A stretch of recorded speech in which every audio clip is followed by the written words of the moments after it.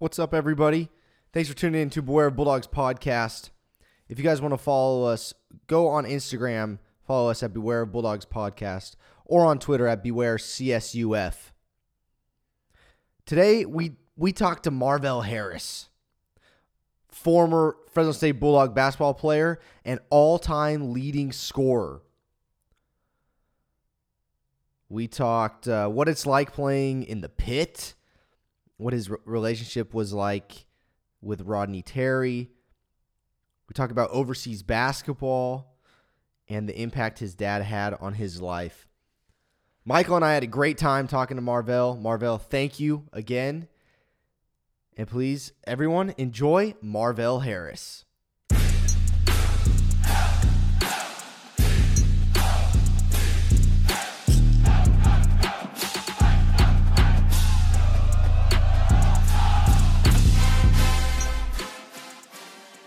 You ready to go, Michael? You good?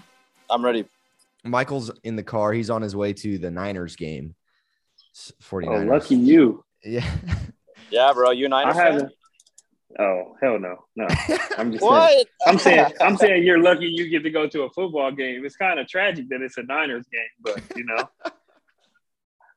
Who's your team? Hey, Who's your team then? I'm a diehard Ravens fan. I've been a Ravens Oh fan my since gosh. the Ray Lewis golden days, But right now, we have a solid record right now, but we're going through it. I honestly thought we'd be doing way worse. Dude, Lamar's happy with banged where up, we're at. but they're thinking he's going to try to play. Yeah, at this point, it's kind of like why?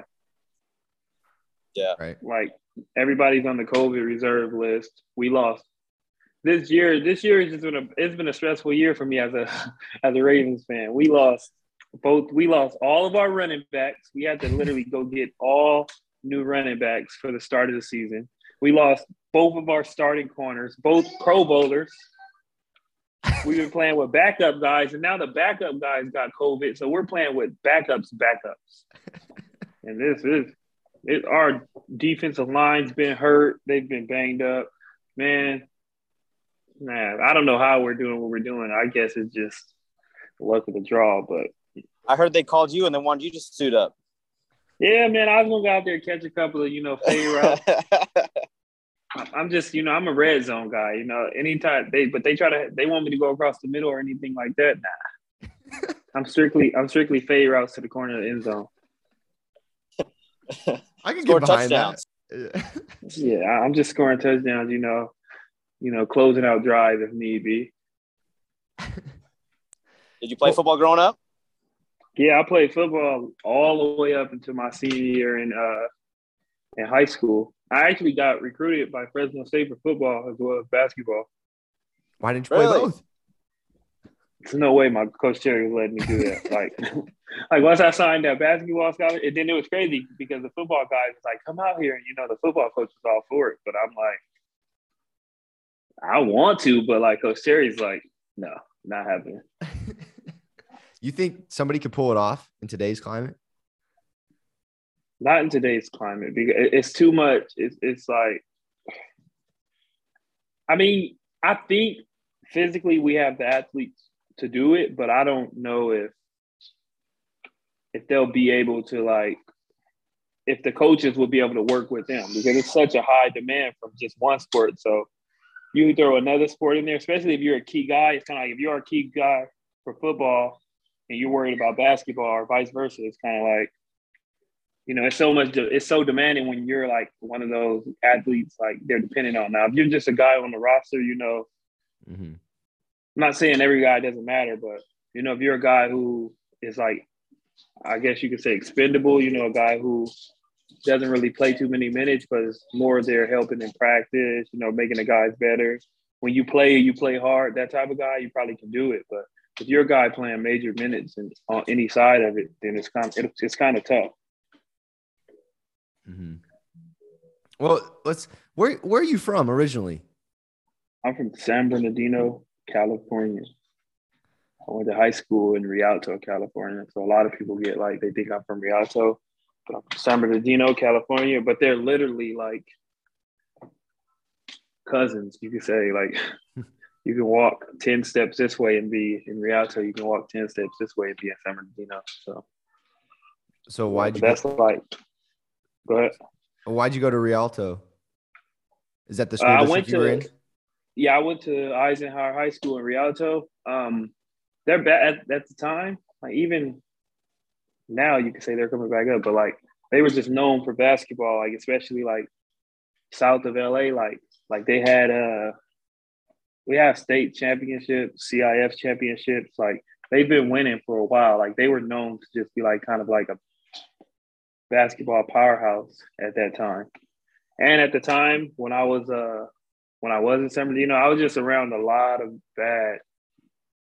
Like it was just it was too much to worry about outside of like, what I was doing. So I would get caught up, missing classes, things like that, just trying to fit in. So my dad was just like, I got to get you around people you don't know. So you're going to have no choice but to go to school, have no choice but to go to practice and things like that. So I think it was just like a change of scenery was the best thing for me at that time.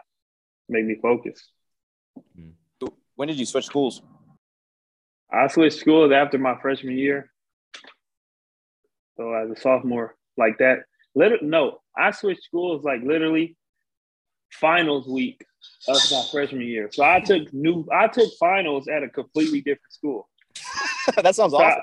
So I was there like, what the hell is going on? But I could say that the things they teach you are pretty much similar. Like it wasn't like it was. The only thing was weird about it was I was around all these new people. So I'm like, what the hell? What was that like trying to make new friends, get to know new teammates? I mean, for me, it was simple because like people tell me I talk too much. So I'm I'm a people's person. So like, I just kind of like, people kind of gravitate towards me, like I'm like funny, I guess.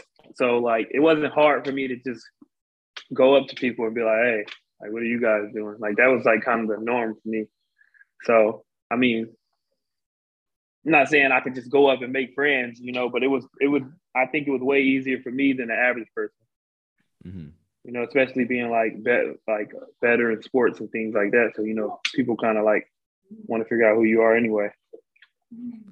At what point did you say, hey, I'm pretty good at basketball. I want to play basketball for a living?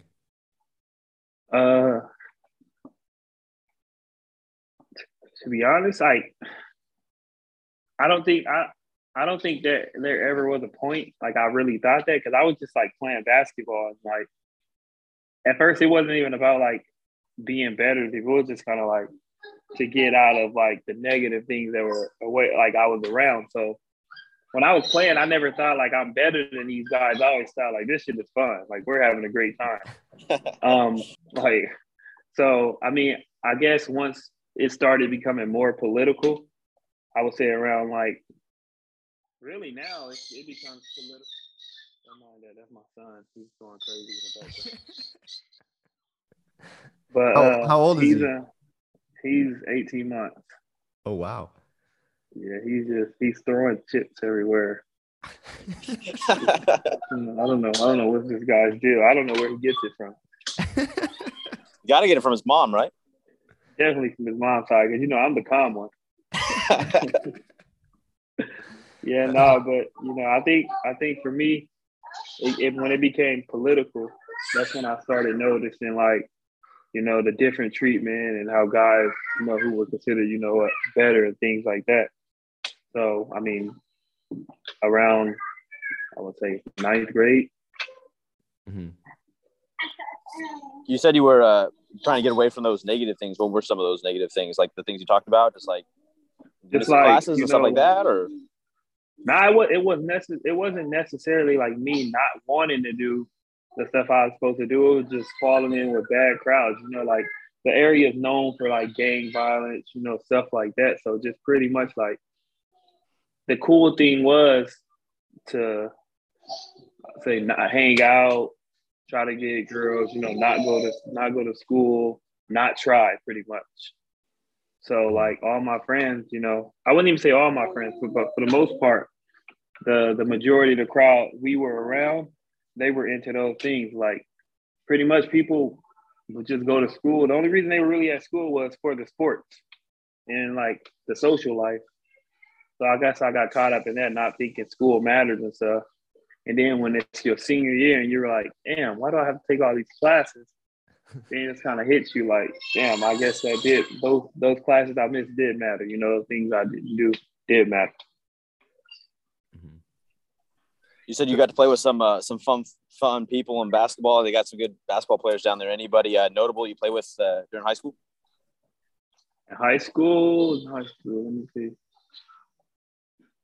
Played with a guy named Andrew Bach. He went to Creighton and ended up transferring to Pacific. I played with a guy named Kirby Gardner. He ended up transferring after doing a year or two at JUCO to Oklahoma State. What else did I play with? Man, I swear I felt like I was just in high school. High school's like, I'm getting old, man. I'm getting old. I can't even think of faces now. Our program was good, so a couple of guys did, try to further their career after high school at different programs. Not everyone panned out, but like I feel like a lot of people had the opportunity just because of what we accomplished as a high school team. Mm-hmm. When you were in high school, what kind of ball player were you? I would pretty much say the same one I am now. Like I was always like physical. Like I like to get downhill, finish at the rim. I like contact from football, obviously. So I guess I was just physical, and I was like, it's crazy because like my first 2 years of high school, I wasn't even like 6 foot. Then like my junior year, I had like a growth spurt, and then I was like 6'1" or something like that out of nowhere.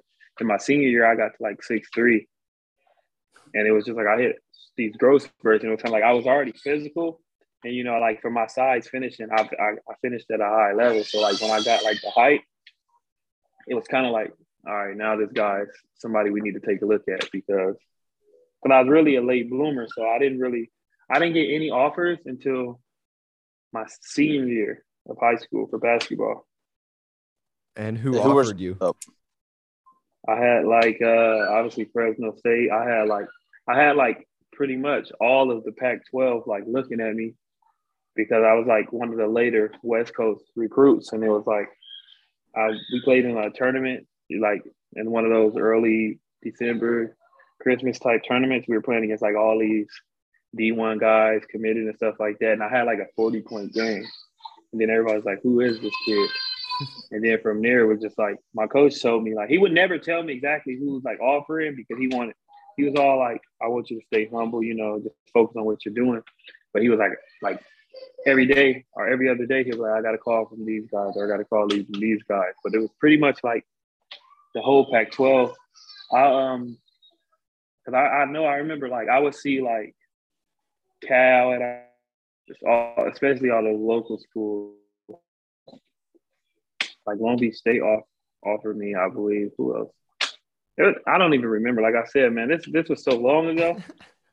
Like I'm just trying to. Like I just know it's a lot of Pac-12 schools. I think it was like offer. No, not South Carolina State, just South Carolina. That's the Gamecocks, or yeah. I don't remember. I just remember that the mascot being like a funny name. I was in high school, so I was like Gamecock. Like that was just hilarious to me at the time. So that's why I know I remember that one. Yeah, but it was a couple offers. Like they were later, but it was like I for sure had a lot of options. So then, why did you choose to come to Fresno State? Fresno State was like outside of like some of the Pac-12 schools. Like I've seen them the most. Like they would come to a lot of my games. When it came to making sure I was like meeting the requirements, like I remember sometimes I would see these dudes on campus. Like they wouldn't even tell me they were there, but they would be on campus, like talking to counselors, advisors, trying to figure out what I could do. And I felt like they showed a lot of interest, and it made me like, I'm like, okay, like these guys obviously, want me to come to their program. And whenever you're wanted that much, I was always told like, go where you're wanted, So well, not go where you need it, not where you want it. And I felt like for what they were showing me was kind of like, okay, we need this guy. This is a guy we gotta have. So them just showing that interest that was really a big thing for me. Did you know anything about Fresno State? At the time, no.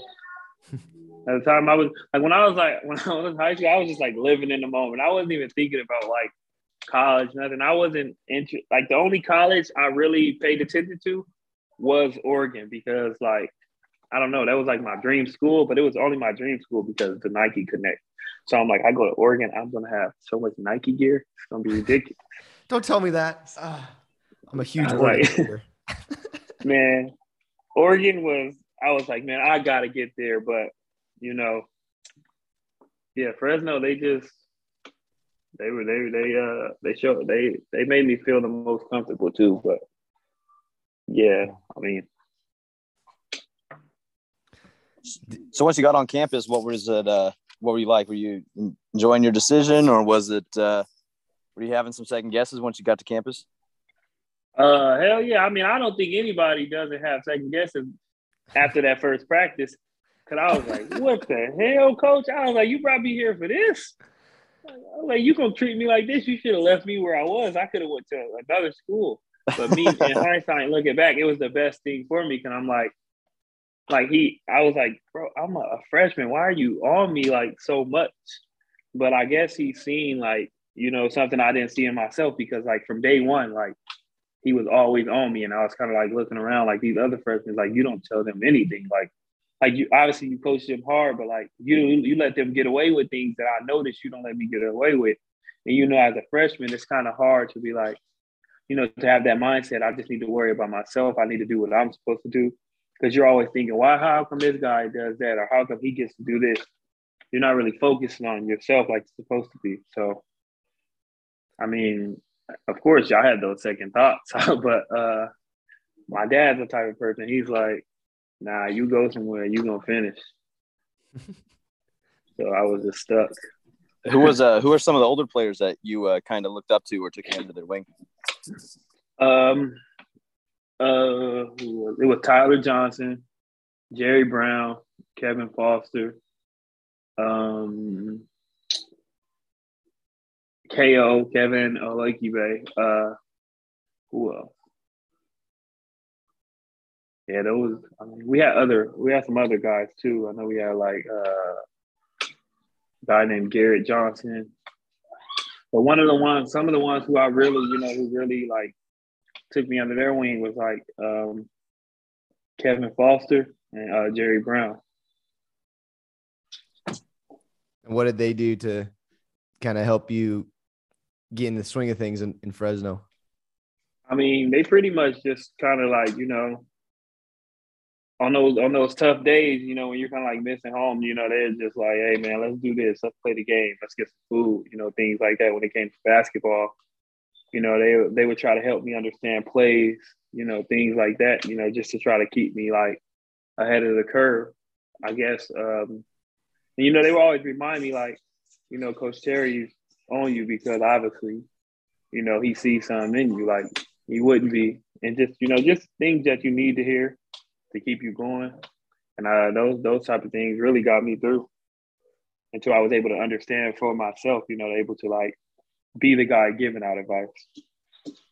So you go from dropping like 40 year in high school, like your senior year, and then freshman year, you're coming off the bench primarily, right? So like, what was that? What was that like? Was that tough for you?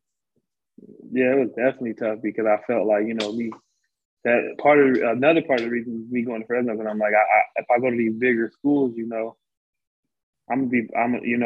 knows? Every year, you kind of like fighting for your scholarship. Not saying we weren't at Fresno, but it's kind of like the type of talent they go after, the type of talent they recruit, and with the politics of it, it's kind of like, every year there's a 5-star coming in, probably, and they want this guy, or he wants to be one and done. So, I mean, it was a big adjustment for me because I felt like, going to Fresno, I would be able to get, be a starter or get that play time. And I remember I kind of told the guys like, I want to do this, I want to do that, and they were kind of just laughing at me like, dude, like, I don't know who you think you're playing over because you're not playing over me. Like, and I was just kind of like, wait, what's going on here? I thought you guys were my friends. It's kind of like they are, but it's that competitive energy that you need to get better too. So, I mean, I didn't play. It's not like I didn't play. I think I played. I played like at least I want to say like 20 minutes if I'm not mistaken. Yeah, you were still scoring a good amount, just coming off the bench a little bit, right? Yeah, just coming off the bench, being the main scorer, and then. But it was kind of like a reset for me in high school because starting in high school, like when I got to where I was, it was kind of like my sophomore year. I played varsity, but I was on the bench the whole year, like getting no minutes. Like it was games I didn't play, and the games I did play, it was like blowout wins, get in like the last 2 minutes type thing. So I was used to having to prove that I'm able to pretty much compete and be like one of those guys. So even though I didn't like it, and even though it's something that I feel like I chose the school because I wanted to go a different route, I think it was the best for me. It made me work hard. It made me a better player. What was the main thing that you had to work on to get more playing time? I know like guys come into the program, they're like, okay, we want you to be a scorer. We want you to get stronger. We want you to work on your shooting, dribbling. What was your thing that you need to work on to get more playing time or minutes? And I was scrawny. I think I had to work on Jack. Coach Cherry used to always tell me, you got to get in the weight room. You got to get in the weight room. And I'm like, man, like I'm trying. Like my body's just not developing. I don't know what's wrong with it. But yeah, it was just getting stronger. And then on top of that, I think it was me being confident in myself because the way these guys carried themselves was kind of like, even if they weren't the man, they carried themselves like, I should be a starter. I should be the best player. I should be that. Not saying it was any selfish intent behind it, but it was like they carried themselves like, I'm just as good as the best guy on the team. So I think me being confident and not like being timid and, being a more aggressive and just getting stronger, those were the main things I had to work on. And what was it like coming in and learning new plays, learning a new culture? Was that difficult at all? I hear it differently. Sometimes it's difficult to learn new playbook, how things are ran. Sometimes it's not. As far as the culture part, Coach Cherry had came in the year before me, but like it was obviously with a team he didn't put together. So I was part of his first recruiting class. So like I feel like the year I came in is when we started trying to build that culture. Like each wanted to establish like what he wanted for his program. So I feel like I was part of building that culture. And then I just lost my train of thought. No, was it difficult to like learn to play like a play style, a new play style? Oh yeah, the plays. To be honest, yeah, because I feel like they could have been a little bit more patient with us, but we were putting in plays after plays after plays. Maybe that's what they did at the college level, but coming from high school, I was like, wait, what the hell is going on right now? You're talking about 5 more plays. I'm still trying to learn these plays on top of me trying to pick up how I'm going to study and how I'm going to get my homework done and stuff like this. So I'm lift weights. And lift weights. I'm like, bro, this is like, it's not enough hours in a day. Like we gotta slow this down. We gotta do something. Especially when you're trying to, I think in that aspect of it, it's more of, I would say like your position, because I was a guy who had to learn the playbook at like almost 3 positions, like the 1, the 2, and the 3, pretty much. So when you're trying to pick up new plays at 3 positions, it's kind of like more difficult than a guy who just has to learn that 1 position. I think that's why you say you hear different stories, because a lot of guys have to learn multiple positions. Some guys can just stick in like, okay, I know what I'm supposed to do at this position. That's what I'm going to do. But I'm trying to look at 3 positions during 1 play. So it's kind of like, what's going on, man? Well, your sophomore, junior year, you start to break out a little bit. You're starting your first team All Mountain West 1 year, honorable mention the other year. I think you were first team defense 1 year. You led the league in minutes 1 year. What clicked for you your sophomore and junior year? Was it just the more minutes with the guys? Was it coaches, or was it all of it, or what clicked? It was definitely the more play time, because I felt like in the time I was getting out, obviously there were guys who was there, when I was a freshman, who probably I wouldn't say probably who were just, more physically ready than me. Like who were able to maybe like who maybe I could have scored a little bit more offensively, but they were able to pick up schemes and learn scouting reports and the things that go along with that. It's kind of like it's not always the skill. Sometimes you got to know how to, they're running this play or know how to guard this player. You got to be physical enough to fight through a screen. So, I mean, once I was able to get stronger and then coaches seeing like, okay, he can guard more, he can do this and that. And I was able to play more. That's when I knew the production was going to come. It was just a matter of time. So, yeah, for sure, the minutes. And then, me stepping into a role as being one of the leaders on the team, establishing that over the summer and things like that. How did you do that? How did you establish being a leader?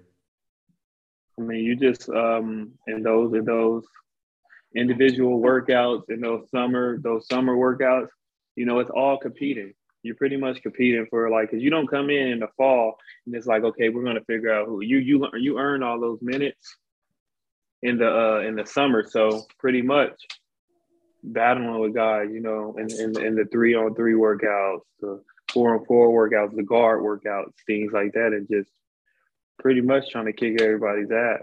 And once you do that, and people like, okay, this is a different Marvell from freshman Marvell. You put on that extra 10, 15 pounds. It's kind of like, okay, we can't push him around anymore, And once guys see that, and then also the work effort, when guys see you working all the time and then you have the talent to go along with it, they're going to respect you. And they're going to going to be like, okay, I understand. I get it. This is our guy. What was it like playing for Coach Terry? Me and Coach Terry had our – I remember my first year when I came in, me and Coach Terry, we bumped heads, man. We bumped heads. And Why it is that? was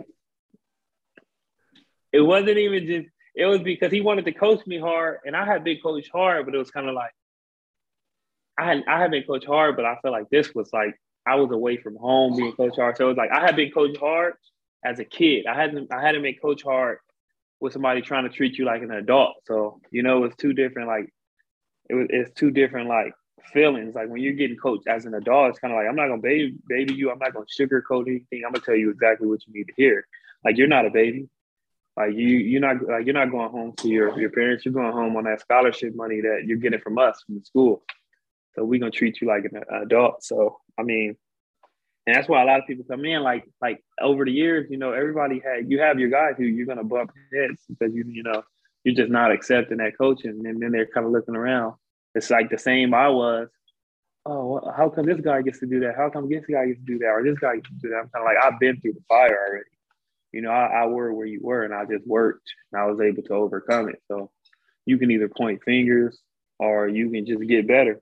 And I feel like for me, when I first got there, me and Coach Terry bumped heads. He wanted me to be better, and he wanted it to happen. Like he seen it could happen fast, and me, I felt like as a freshman I had time, but it's kind of like those years go by so fast. Next thing you know, you wake up, you're a junior. So I was like kind of fighting it, and then once I accepted it, I just got better as a player and better as a person. So you guys' senior year, you broke the school record in points, but you guys win the Mountain West tourney. You play in March Madness. Was that what were the goals going into that year? Because I mean, you guys had a pretty stacked team. You had Paul Watson, if I remember right. You had DT. You got Cesar Guerrero. You had some ballers on that team. So what was the mindset going into your final year as a Dog? Yeah, our mindset was we definitely wanted to win Mountain West to make the tournament. Every year that was our goal, but our senior year, I feel like talent-wise, we had the team to do it. Like we had those guys you named, and then not only those guys, like you named DT, like he couldn't play, but we were practicing against him every day. We had Jerron Hopkins, couldn't play, but we're practicing against him every day. So you got all these elite caliber guards who end up playing the next year and having their little run, but every time you're practicing, it's guys getting after each other. So our goals were we lived up to our goals. Obviously, everybody wants to win a national championship, but anything can happen to March Madness. So I feel like our primary goal was to get to March Madness. What was it like playing in the tournament? In the Mountain West tournament? Well, that one's crazy because it's like the farther you get, the crazier the games get.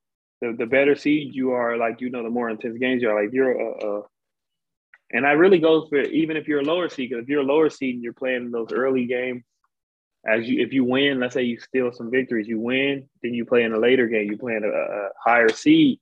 It's like those games get more intense. The fans become crazy and things like that. The atmosphere gets way better. So it's super exciting. Like it's super exciting, and it's like at that time it's all about basketball. Like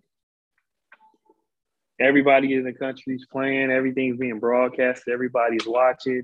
Like it's like surviving events. It's super exciting, and I feel like that's the best time of the year too, and that's when players get to show what type of player they are. Because at this time, you played every team twice, maybe 3 times. Everybody knows your plays. Everybody knows tendencies. Everybody knows what people like to do. So at this point, it's about players showing who's the better player. Mm-hmm. So you kind of live for those times as a player. And you guys, what seed were you guys in that tournament? I don't remember. My senior year, we were a 2 seed. Okay. And then you guys played San Diego State in the championship. Yeah, they were a 1 seed. Yeah. What was it like playing San Diego State? I mean, they've been good for a long time. Forever. Oh, it's tough. Yeah. Yeah, those guys were good, man. They were like good. And we had beat them. Like they were undefeated in Mountain West play. I think they were like 12-0 or something like that. And they had came to Save Mart back and forth until really like the last minute. I think Juice had got a steal, came down, hit a 3, and it kind of like opened the game up. But it was like the last minute. Then we end up getting a stop. They had to foul, and it's kind of like after that we had like in that game it was like you could finally breathe in that final, let's say 30 seconds. The whole game you were kind of like it was just back and forth, but that game was crazy. Probably one of my favorite games. Not even just because it was a championship Mountain West game, but because the atmosphere was like crazy. Was that the year you also played Wyoming at home and went to double overtime against Larry Nance Jr.? Was that same year? That was my junior year. That was my junior year. That was a crazy game. I remember sitting in the stands watching that. That was nuts.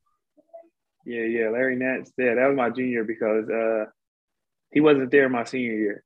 But yeah, no, I definitely remember that game too. But this San Diego State game, I don't know, maybe because it could have possibly been my last game as a Fresno State Bulldog. I don't know what it was, but my adrenaline, everything was just like on 10. Like I was just super excited for that game. I want to know what it's like. I've always wondered this. I want to know it's like you practice in the North Gym, correct? Mm-hmm. Okay, I gotta remember North or South. I guessed. I'll be honest, but I guess. Then you go and you play in the Save Mart Center. Is there any trouble like for shooters when you transition? You're practicing in one and then you go play a game in another? Nah, I don't think. I think a shooter is a shooter. Like you're not just a shooter because you can shoot in one gym. A shooter is a shooter who can shoot. Like you can go get him a bucket and say, "Hey, throw this rock in there." Like shooters gonna shoot. A shooter's gonna, like, from my experience, shooters are gonna be able to shoot wherever. And even though we practiced in the North Gym, like when it was season time, we had practices in the Save Mart. Like if they didn't have a volleyball game or if they didn't have a concert or something going on, we had a lot. You definitely had enough practices, and especially like the night before the game, the day before the game, we were practicing the Save Mart. We're mostly in the North Gym, more preseason, or whenever there's something going on in the Save Mart for the most part. But we spent a lot, I would say like 60-40, we were in the Save Mart. Okay. Yeah, for sure. Who was the best shooter on your teams? Well, I'm going to tell you me. I didn't lose. Percentages say otherwise, but I didn't lose shooting competitions. Like I'm a competitor. So, but if I had to say the best shooter, like, are you asking like that senior year or just overall? Who was the best shooter you played with throughout Fresno State time? So the best shooter other than you. Oh man, Caesar's definitely in there.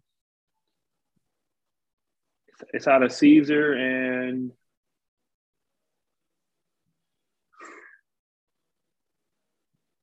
oh no. Oh no. Hands down. Jamil Taylor. Hands down. Not even close. Even with Caesar, not even close. Jamil Taylor. It's not even close. And you can ask anybody, and they don't say Jamil Taylor, there's a lie. They're a lie.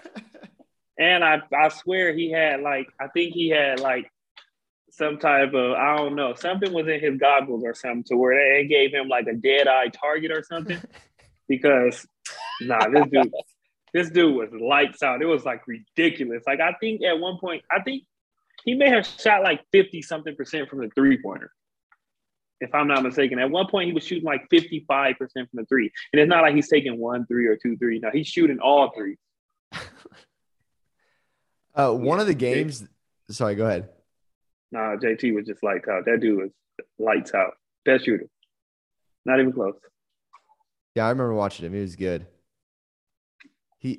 One of the games that – since we were talking about some games in a few seconds ago, we were one of the games was, I think it was a New Mexico game. And it was like the first time Fresno State had beaten New Mexico in the pit. Mm-hmm. In the pit. I remember that game.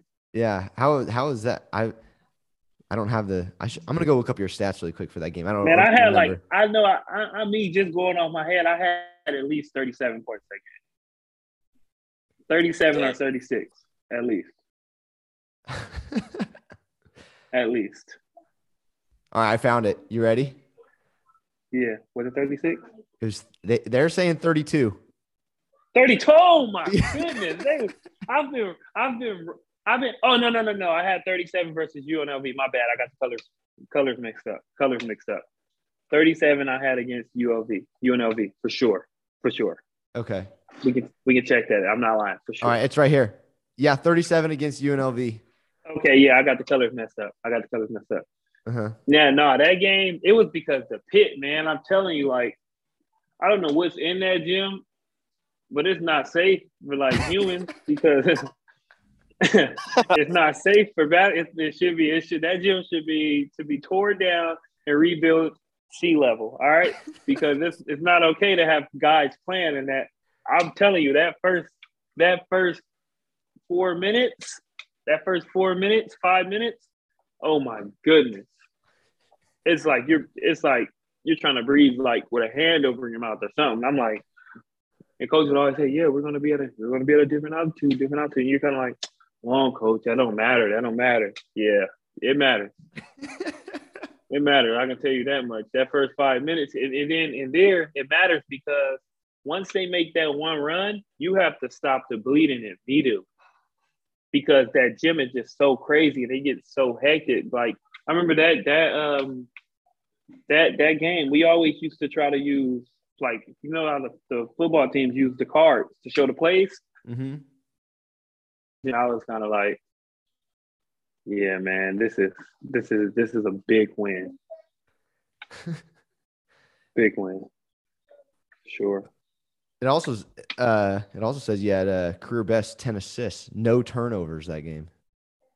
At New Mexico? Yeah. Yeah, I wasn't on just getting buckets. I was dropping dimes as well, you know. And Juice had a big game there too. I want to say Juice had what do you have, 27 points, 25 points? Oh man. 30 points? I'll go back and look. I was just on yours. Okay, yeah, we both had big games. I think it was Elijah Brown. I think he had 40, but wasn't enough. That 40 doesn't mean anything with an L.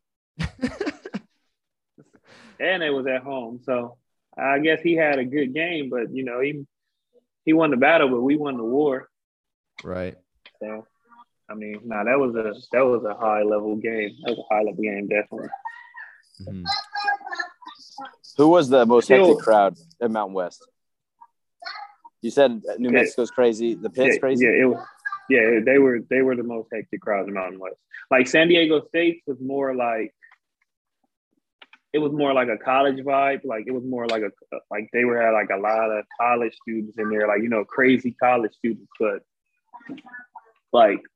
New Mexico was like grown moms and dads in there going crazy. Like, yelling at you. like those were grown fans. It's kind of like you're kind of like, damn, that sounds like my mom or dad. Like, I don't want to be disrespectful, but hey, ladies, stop yelling at me like that.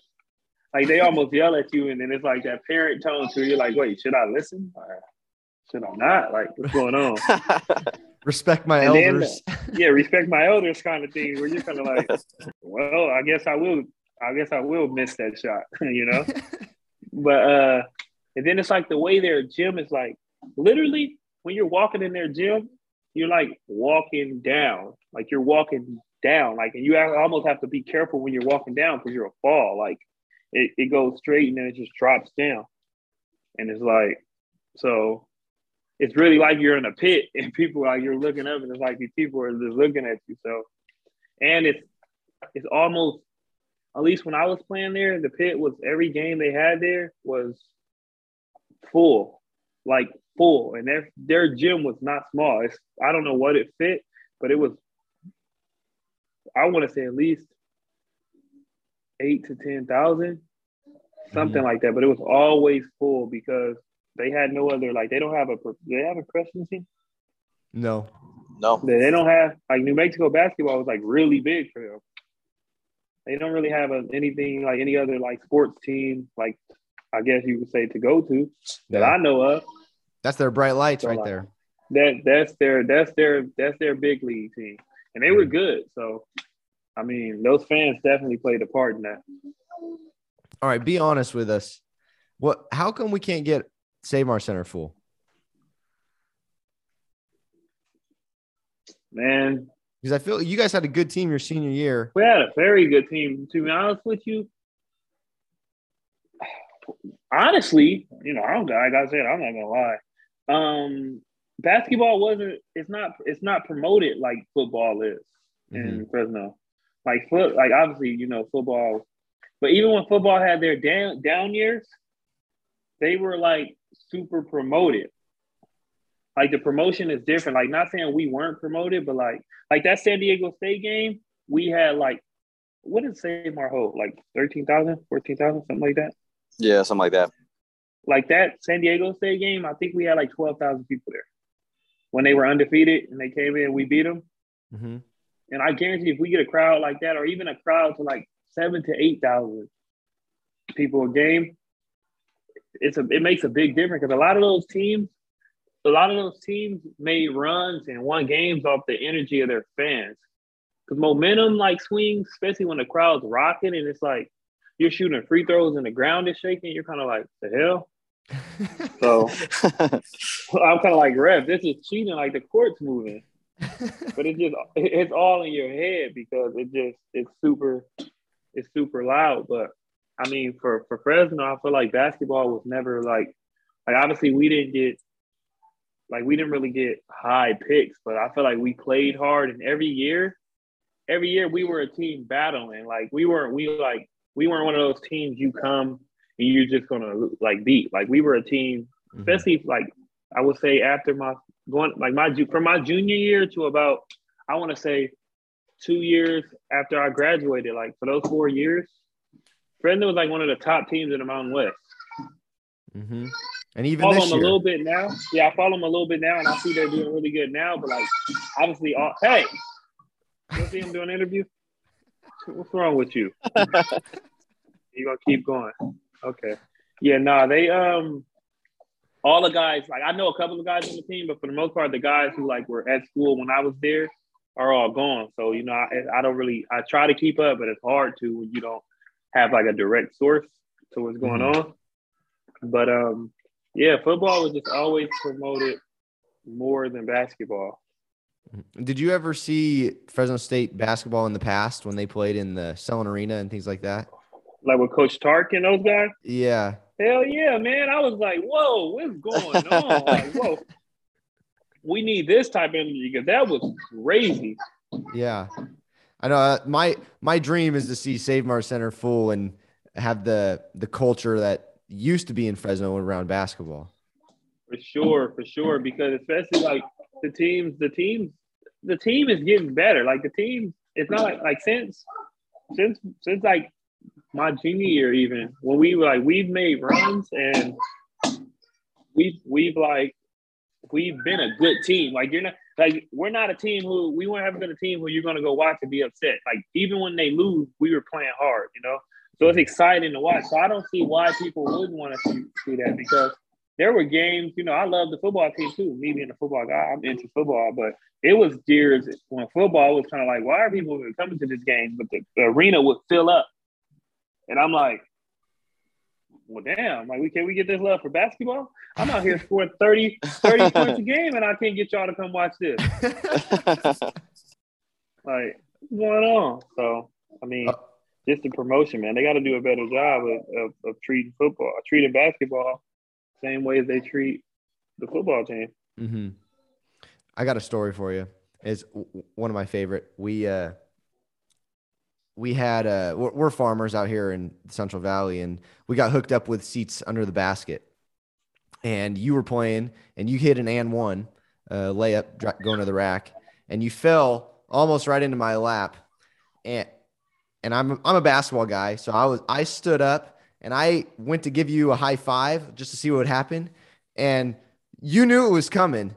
And you gave me a high five, and dude, my hand still hurts to this day. You were screaming and yelling. Yeah.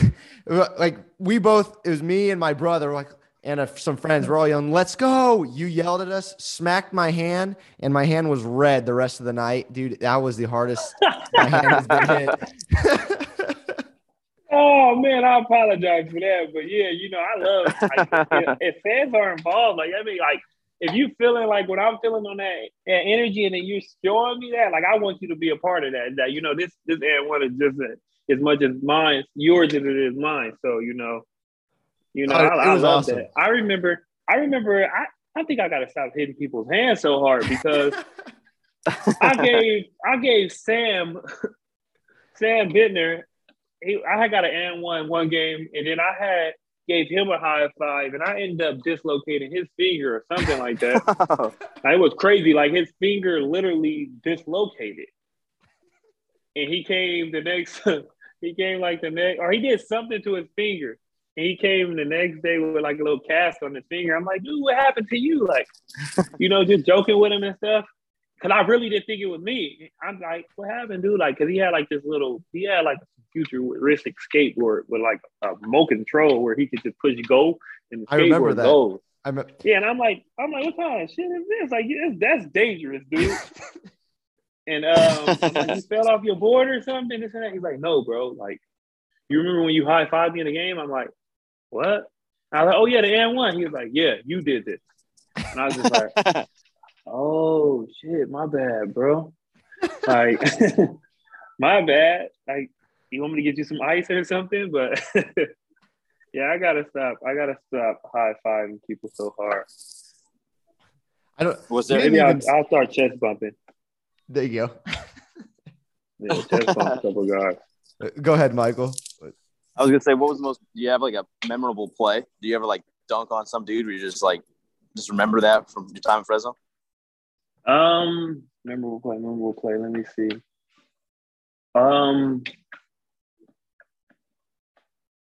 My most memorable play isn't even my play at Fresno. Like not for me. It's Juice's play in the Mountain West tournament our senior year. What he did? It was like, because he was like 0 for 8. He was like 0 for 8 or 0 for 7, something for like that. Hadn't hit a shot all game. Like he had a good tournament, but this game he couldn't find the basket. He was like 0 for 7. It's like I said, it was like the last minute. They had like try to throw it over the top in the post to one of their big guys. He came weak side, stole it, and then was just dribbling down, shot a pull-up 3. Cash. So we go up 1. We were down 2, and he shot a pull-up 3, like I think it was under a minute or something. And that was like the first shot he hit of the game, and he just he never really celebrated. So he turned around, he was like, he was yelling and stuff, and I was just super hyped because when I see him celebrating, I'm like, this dude don't even talk. So if he's hyped, I'm hyped. And then even after that, we had got like I think we had got a steal or something. Then I remember he had got the steal that he kept running to like the camera on the baseline that he had like waved like bye-bye. I remember that game and that play. Yeah, that's like my most memorable play, like for me. Because I made a lot of highlight plays, but it's kind of like, I don't know, it made me, like when my guys made certain plays, especially for Juice, like I know how much that meant to him. So like, that's like, every time I tell like a story about our tournament, I tell that play. Because I even had a play, I think, where I was like catching the ball and like I was falling and I like threw it up and scored. But like, that three, and then when he got the steal and then waved to the camera like bye, it's probably like my favorite. Oh, I remember the pull-up three, thinking to myself, what are you doing? When he shot it in my heart, I'm like, I love you, but I hate you. What is wrong with you? If you miss this shot, this is over for us. Like, you're 1 for 7, swing it. But when he shot it, I was just like, oh my goodness, it goes Juice. And then he turned around. Like, this dude, man. That's my guy, though. Love, dude. You stay in touch with those guys? Yeah, I was just talking to Juice the other day. That's good. You guys pretty close? Yeah. We're close. I'm really close with all those guys. We got a group chat. It's called Fresno State's Finest. I like it. It's Fresno State's Finest. You know, I feel like we made history. Or we did something. We didn't make history. I'll say it determined. Like, we did something that hadn't been done in like 14 the last time years. they said they murdered tournament was like 15 years. So we felt like we put Fresno State back on the map. Mm-hmm. When you were there, we call ourselves Fresno's Finest. I like it, Michael. We need to start a group chat and name it. You know, we need to come up with a name. Yeah, we got to come up with a good name. For sure. You know, Fresno Finest. It took us weeks of. You know, we played with a couple of names. You know, we went back and forth, but that's the one that stuck. Who was the hardest person to play against when in college? Like opponent? Yes. Individual player or just a team? Let's go both. Both. Player was Josh Adams.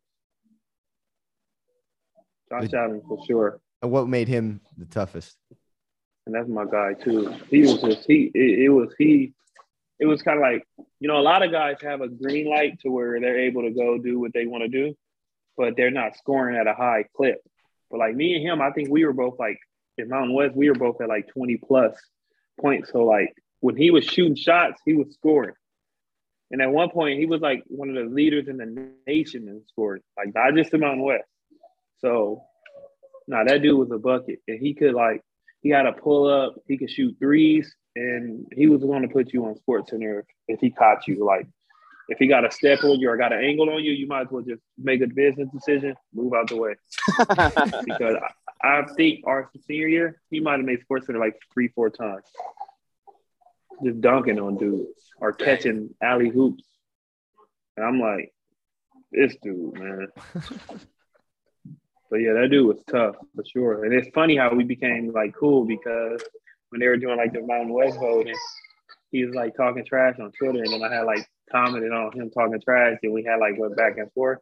Then after that, you know, we kind of just became cool. Oh, that's cool. After you graduated, or after you were done playing at Fresno, what was next? What did you do next?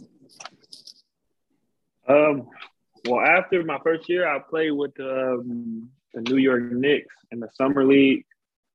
That was a good experience. I felt like it wasn't a situation for me though, because of, like I said, you know, basketball. Like you learn basketball like a lot of politics outside of, you know, what's going on. Because from what I did in my workout with the Knicks, and the reason they wanted to sign me, you would have thought they had intentions on, you know, using me a lot in summer league, but I found myself like playing like the minutes that were like not affecting the game.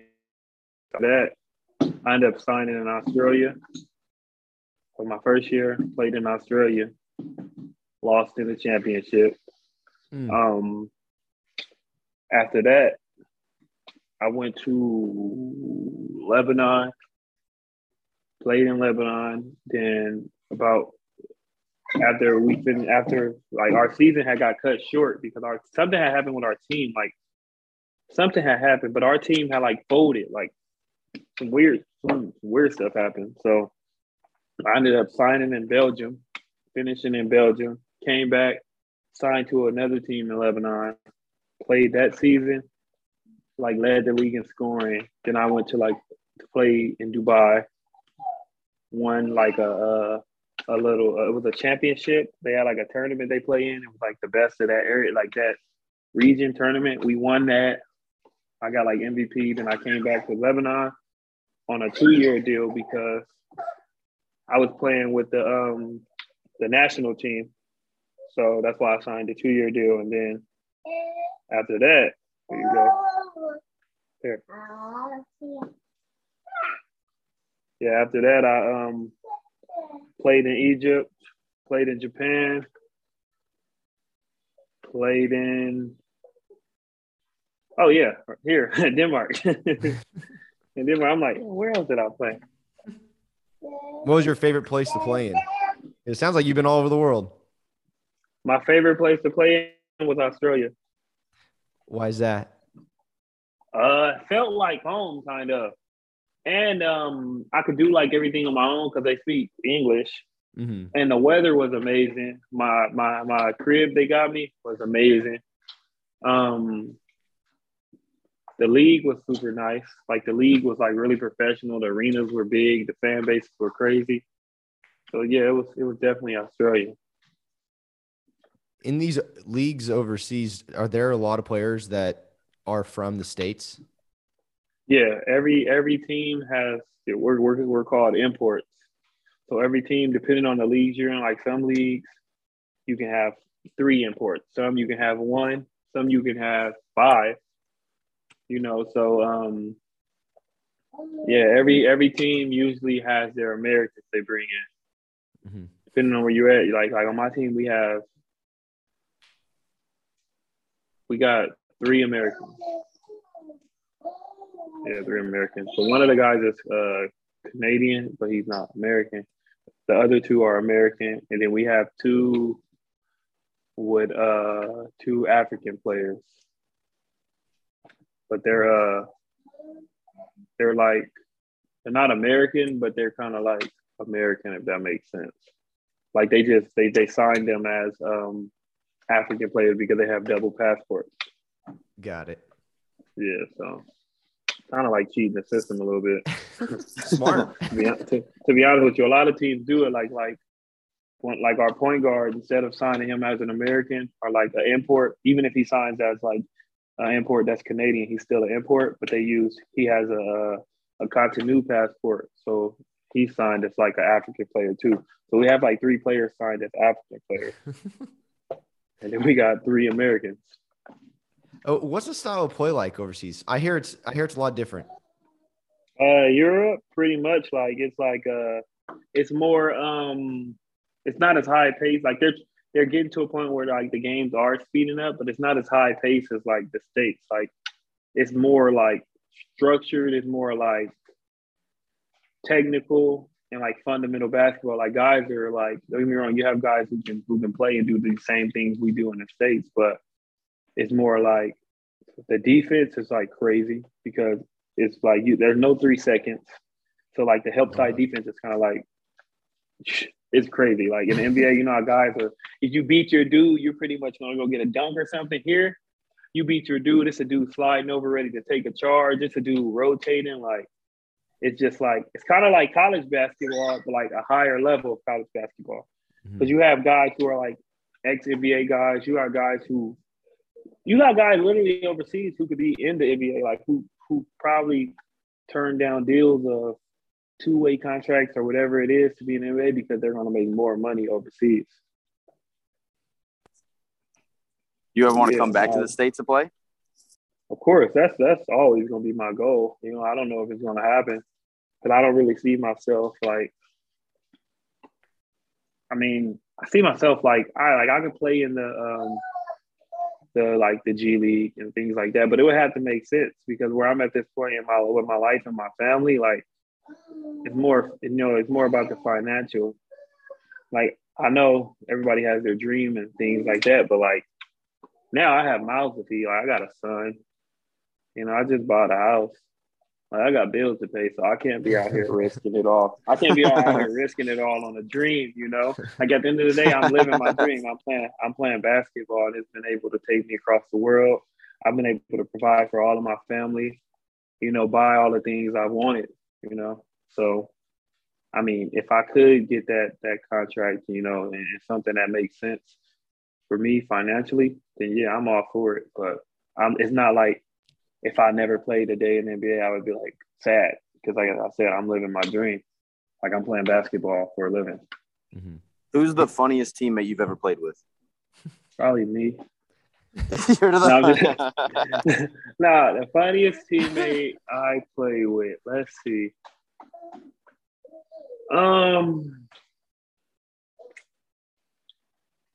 This is a tough one because all of us are like goofballs. It's crazy. Like everybody's their own different kind of funny. Like you got the like the ones who say funny things. You got the ones who do funny things. Funniest teammate. Oh, this is tough. It might be Nate Grimes. I don't think it might be Nate Grimes. I think it's Nate Grimes. I don't think I played with Nate. Did I play with Nate? Was Nate on the team when I was there? I think so. See, that's how I'm telling you, I'm getting old. I'm getting senile. I can't even remember things. But Nate is hilarious. Like Nate says funny things, and he does the goofiest things. It's kind of like he's 6'8", so when he does it, it's kind of like, dude, you're too big to behave this way. It's like kind of like when Shaq does things. It's like it's hilarious because it's like Shaq, you're too big to be like what are you doing? Yeah, Grimes was a freshman when you were a senior. Okay, yeah, Nate Grimes. Yeah, Nate Grimes definitely one of the fun. Or Terrell too. Terrell was hilarious too. It's a tough one.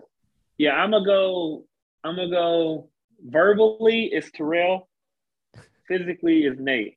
Cause Nate could contort his body and do shit that he shouldn't have been able to do at 6'8". And I'm like, come on, bro. This like, what are you doing? And then Terrell just would say the craziest things.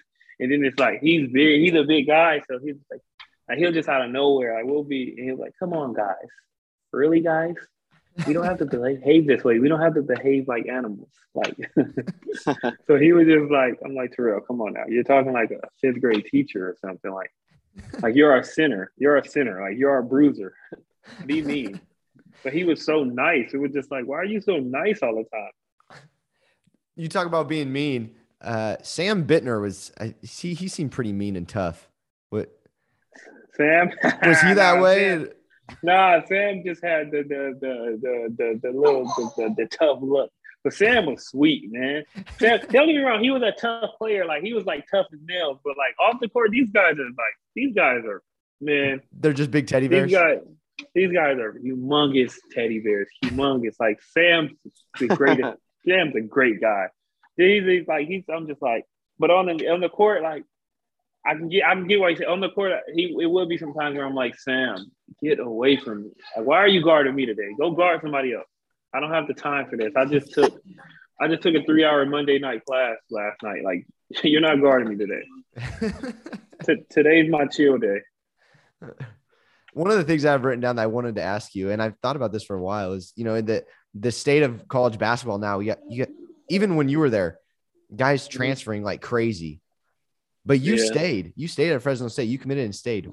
Why was that? I mean, I had the opportunity to transfer too, but it's kind of like why are you transferring? I can promise you, like 80% of these guys are transferring just because they don't want to face adversity. Mm-hmm. I would even say 90%. Like me, it's kind of like you started something, you know the program. It's kind of like I can understand if your program's in shambles and things are happening that you can't control, like things behind the scenes with the staff, things like that.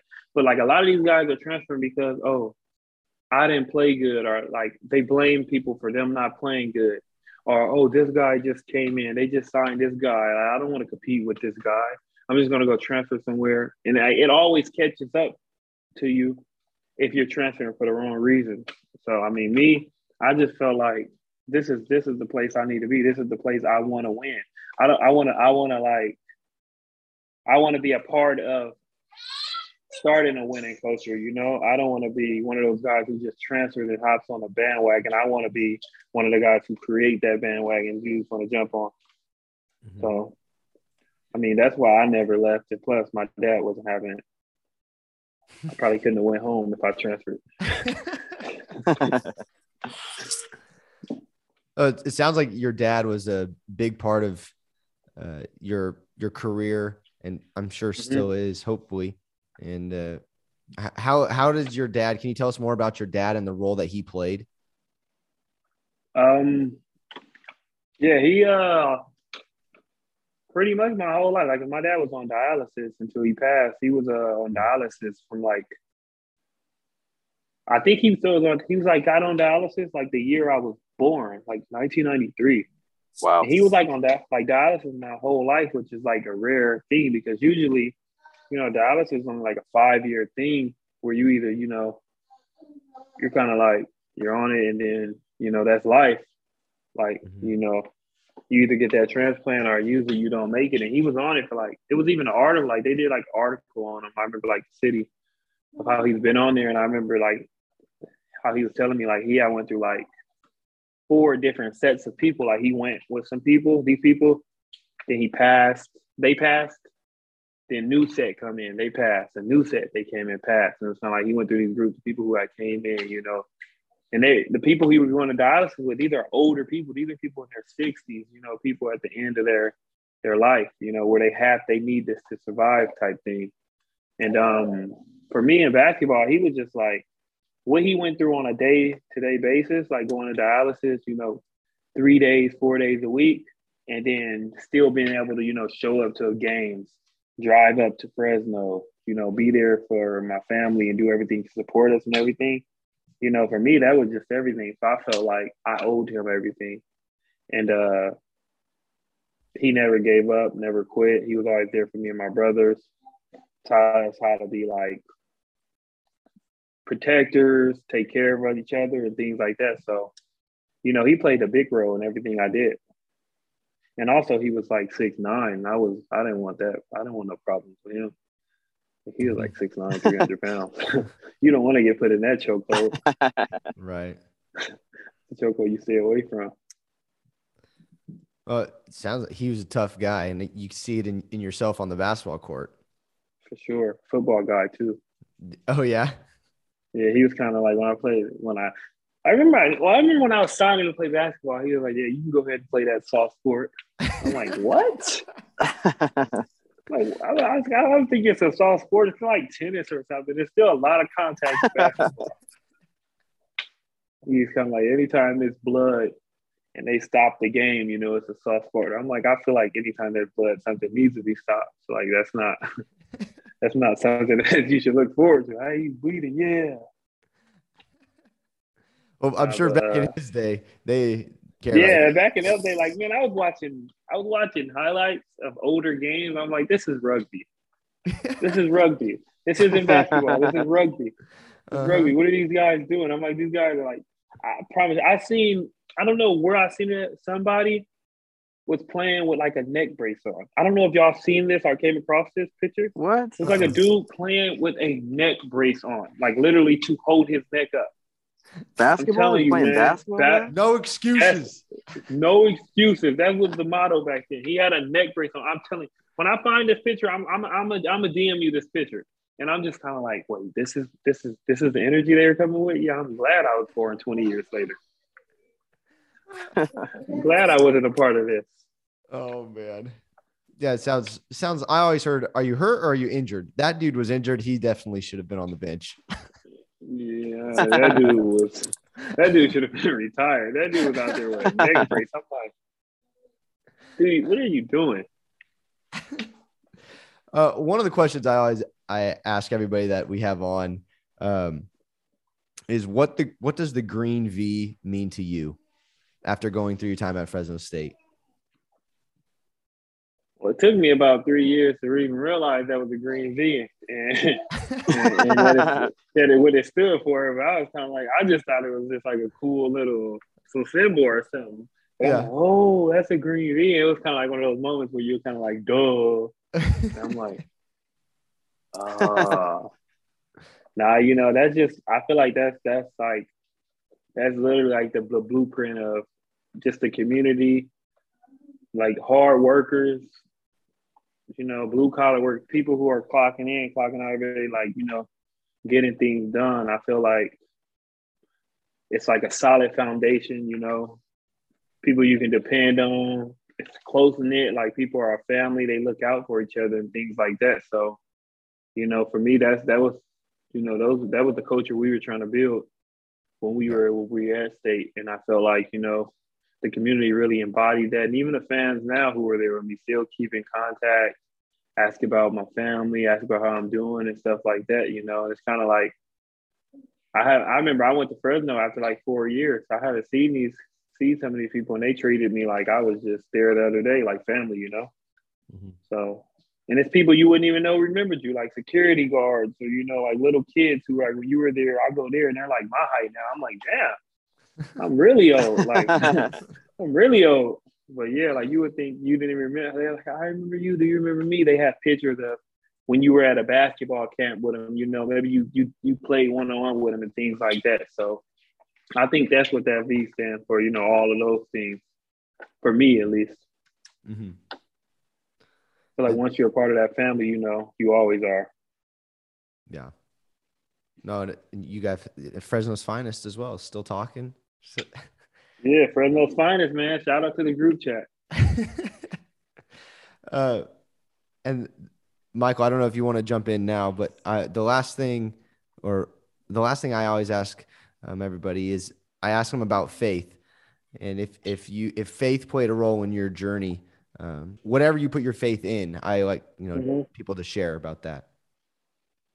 Yeah, no, I definitely, just from what I was battling off the court, like with my father and stuff, and I feel like faith was the only thing, that got him through, because the life expectancy for people in dialysis is only around like 5 or so years. So faith was always a big part, and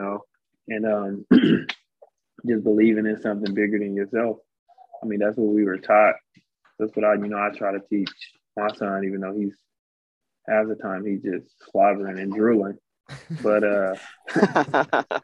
yeah, no, that's it means a lot to me, And if you channel it the right way and you do the right things, then I feel like it comes back tenfold. So yeah, that means that's a big part in everything I do, even now. It means a lot.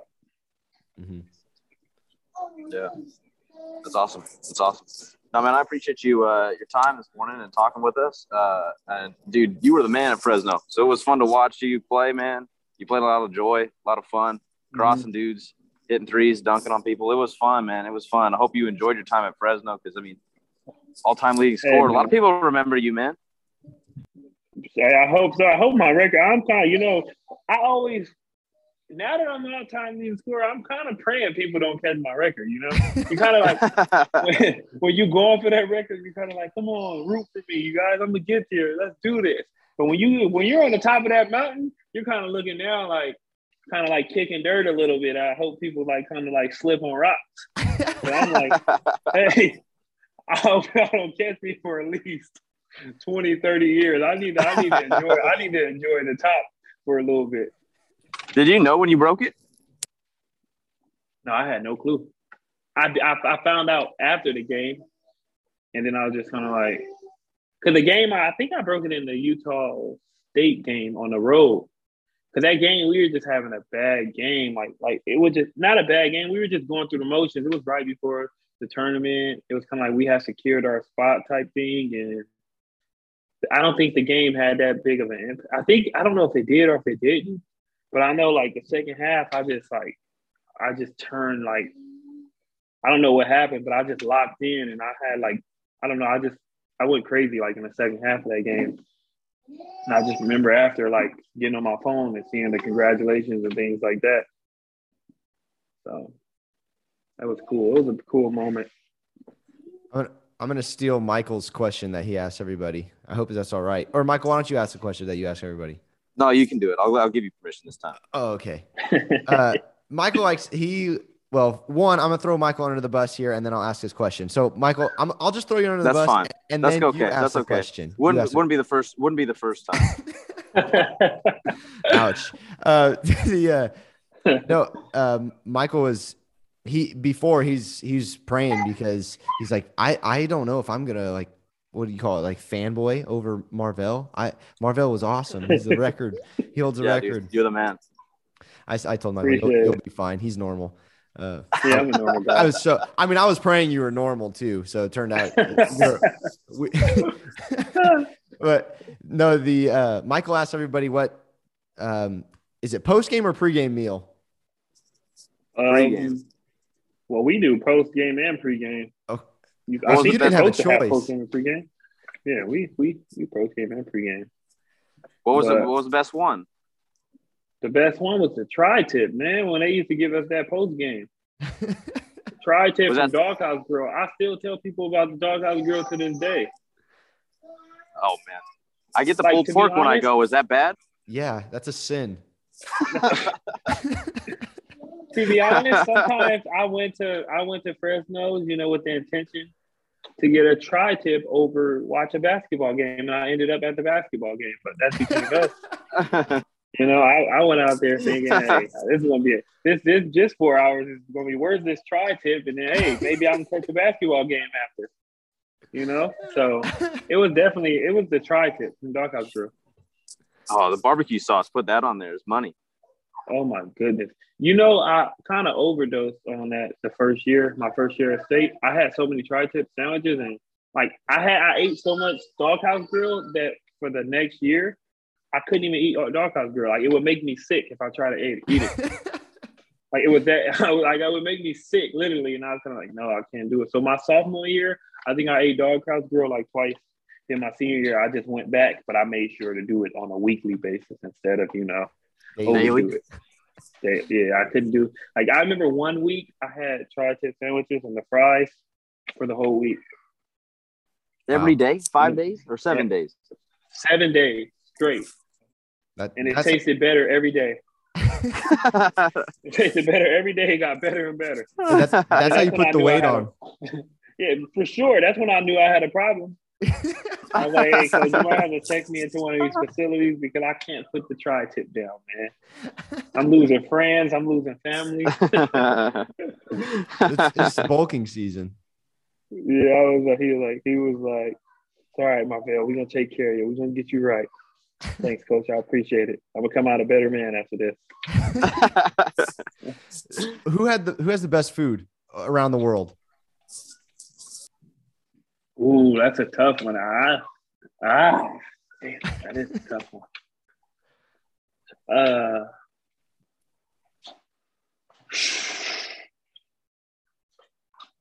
How about this? How was the sushi in Japan? Off the charts, incredible. Oh. Off the charts. And it was like a table, and it just keeps going round and round and round. And they keep putting sushi on it and sushi on it and sushi on it. And it just goes in a circle, and then you grab which one you want. Oh my gosh. It was like sushi heaven. And that's the thing. That's why I say, it depends on the person or what type of mood you're in. Because I've had the Japan from sushi, the sushi from the Japan, then the lamb and things from Turkey and stuff like that. It was just I was like, oh my goodness, this is amazing. What's the best thing to eat in Denmark? Denmark has amazing food too, but they have it's kind of like a melting pot thing. Right now, my favorite place is this place called Memphis Roadhouse. Memphis Roadhouse? Sorry, it cut out just a sec right after you said Memphis Roadhouse. Oh, I was just saying Memphis Roadhouse. They have this Wednesdays. They have kind of all you can eat wings. So I always try to go there, and then I kind of one time I was telling myself maybe I can taste like this Tupperware, and I can just slide some wings in there. Hey, that's American food. Hey, I'm telling you, sometimes it's they put their little spin on it, but the guy was he's from it's this cool owner. He's from well, yeah, obviously he's from Memphis. No, he's not from Memphis. He's from Philly. So it threw me off. I'm like, so a dude's making Memphis barbecue in Denmark when he's from Philly. Exactly. I'm like, what's going on here? Why are these wings so good? You're doing something that you shouldn't be doing. This. Nah, but yeah, they I don't even know what's like the food here that it's like they Like it's their cookies? food. Like, Yeah, like. don't they have, don't But I know when I was in Belgium, I had like some Belgian chocolate, and like that chocolate was like, and I had a Belgian waffle. I even had. You ever had Belgian chocolate on a Belgian waffle? no. No. Yeah, it's amazing. It shouldn't be. It should be one of the things that you should only get once in a lifetime because it's so special. Like, like, and it was just like, I would even, me, I even got crazy and ice cream scoop on top of there. Well, Yep. what are the crowds like overseas when you're playing ball? Always depends on like the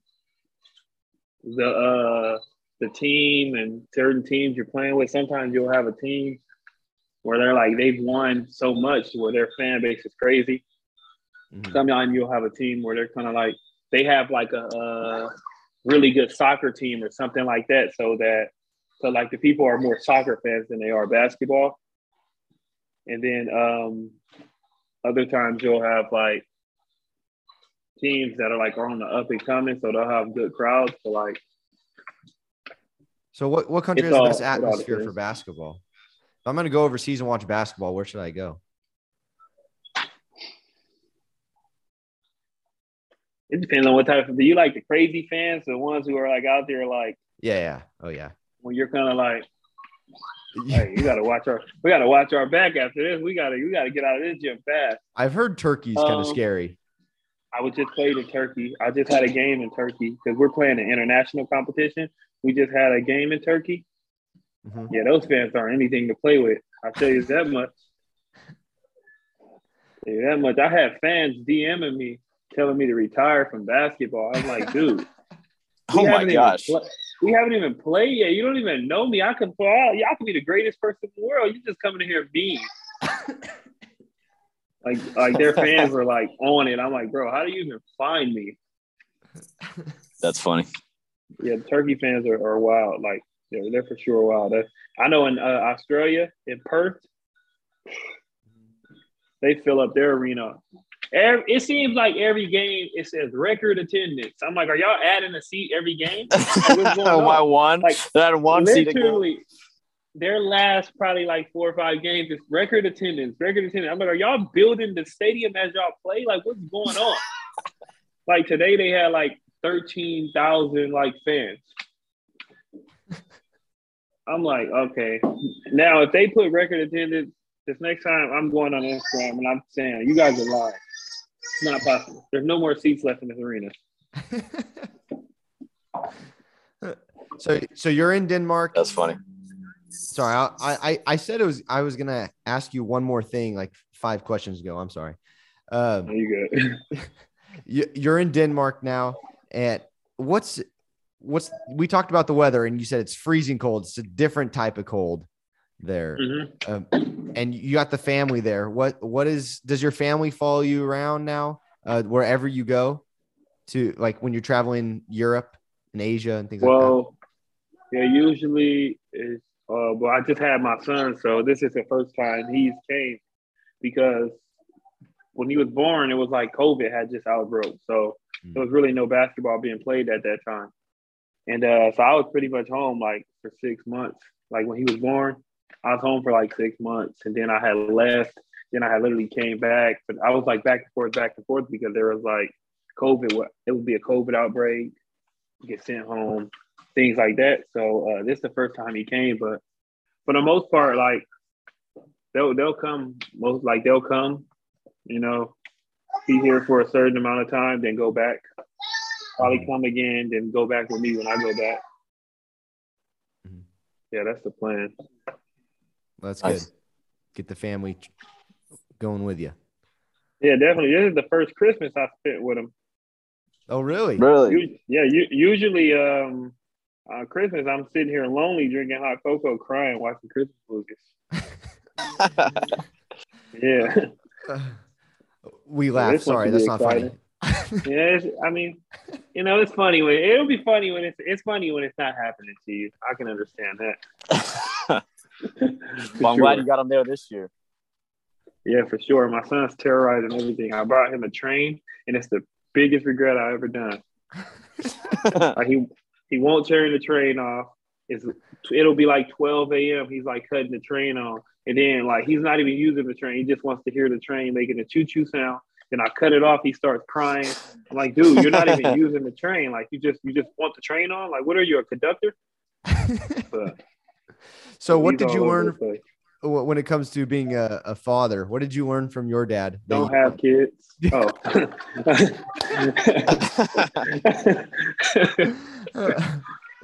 Nah, I mean, for me, I learned,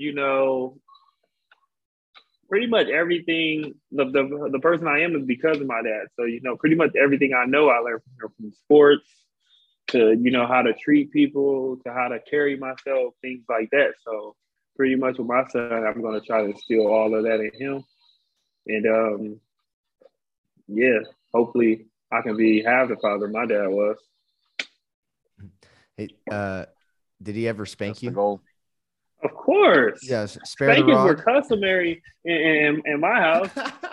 Yeah, I've been waiting. I've been waiting till he's of age so I can, I got a little paddle in a case, Waiting. a shrine.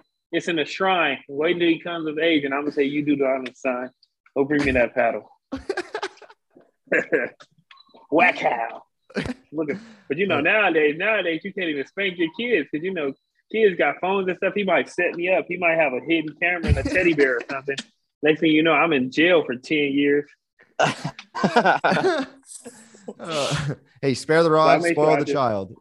Yeah, I'll just make sure I'll cut the lights off of the camera I hope he don't got like some X-ray vision goggle cameras or some shit like that. Then I'm done for. No, Michael and I are with you. We're on a team paddle. Team paddle. Gotta yes, use it. Gotta it. use it. That could be a good. That could be a good group chat thing. Team paddle. That's a good team battle. I'm just saying. Sometimes if the group chat names are right in your face, you just gotta open your eyes. For sure. Well, Marvell, thank you so much, man, for coming on and taking some of your time and talking to us.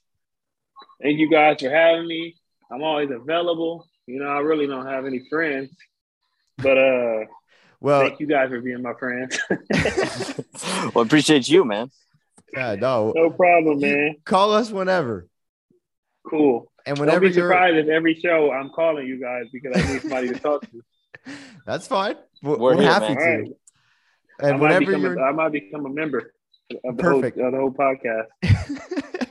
You want to be a host? That's fine with us. Yeah, I can be like a special host. There you go. We need help covering basketball, so. Sure, I got you guys. And whenever you're in town, whenever you make your way back to Fresno, let us know. We're happy to hook you up with whatever we can. We can go to Doghouse. We can set up right in front of the Doghouse Grill and do a special. There we go. Any other stories you want to share with us about Fresno State, about your time there? If I did that, we'd be on this all night. we gotta leave the people wanting more. There we go. Wanting more. We'll have you come back on. For sure. Perfect. We could talk some trash on the Ravens. I would love that. I would love nothing more than that. They've been letting me down. I need somewhere outside of Twitter to let out my frustration. Because the Twitter world doesn't understand me. Well, we can talk trash on all the teams as long as it's not the Niners. Oh yeah, no, I can't do that. I definitely won't be there.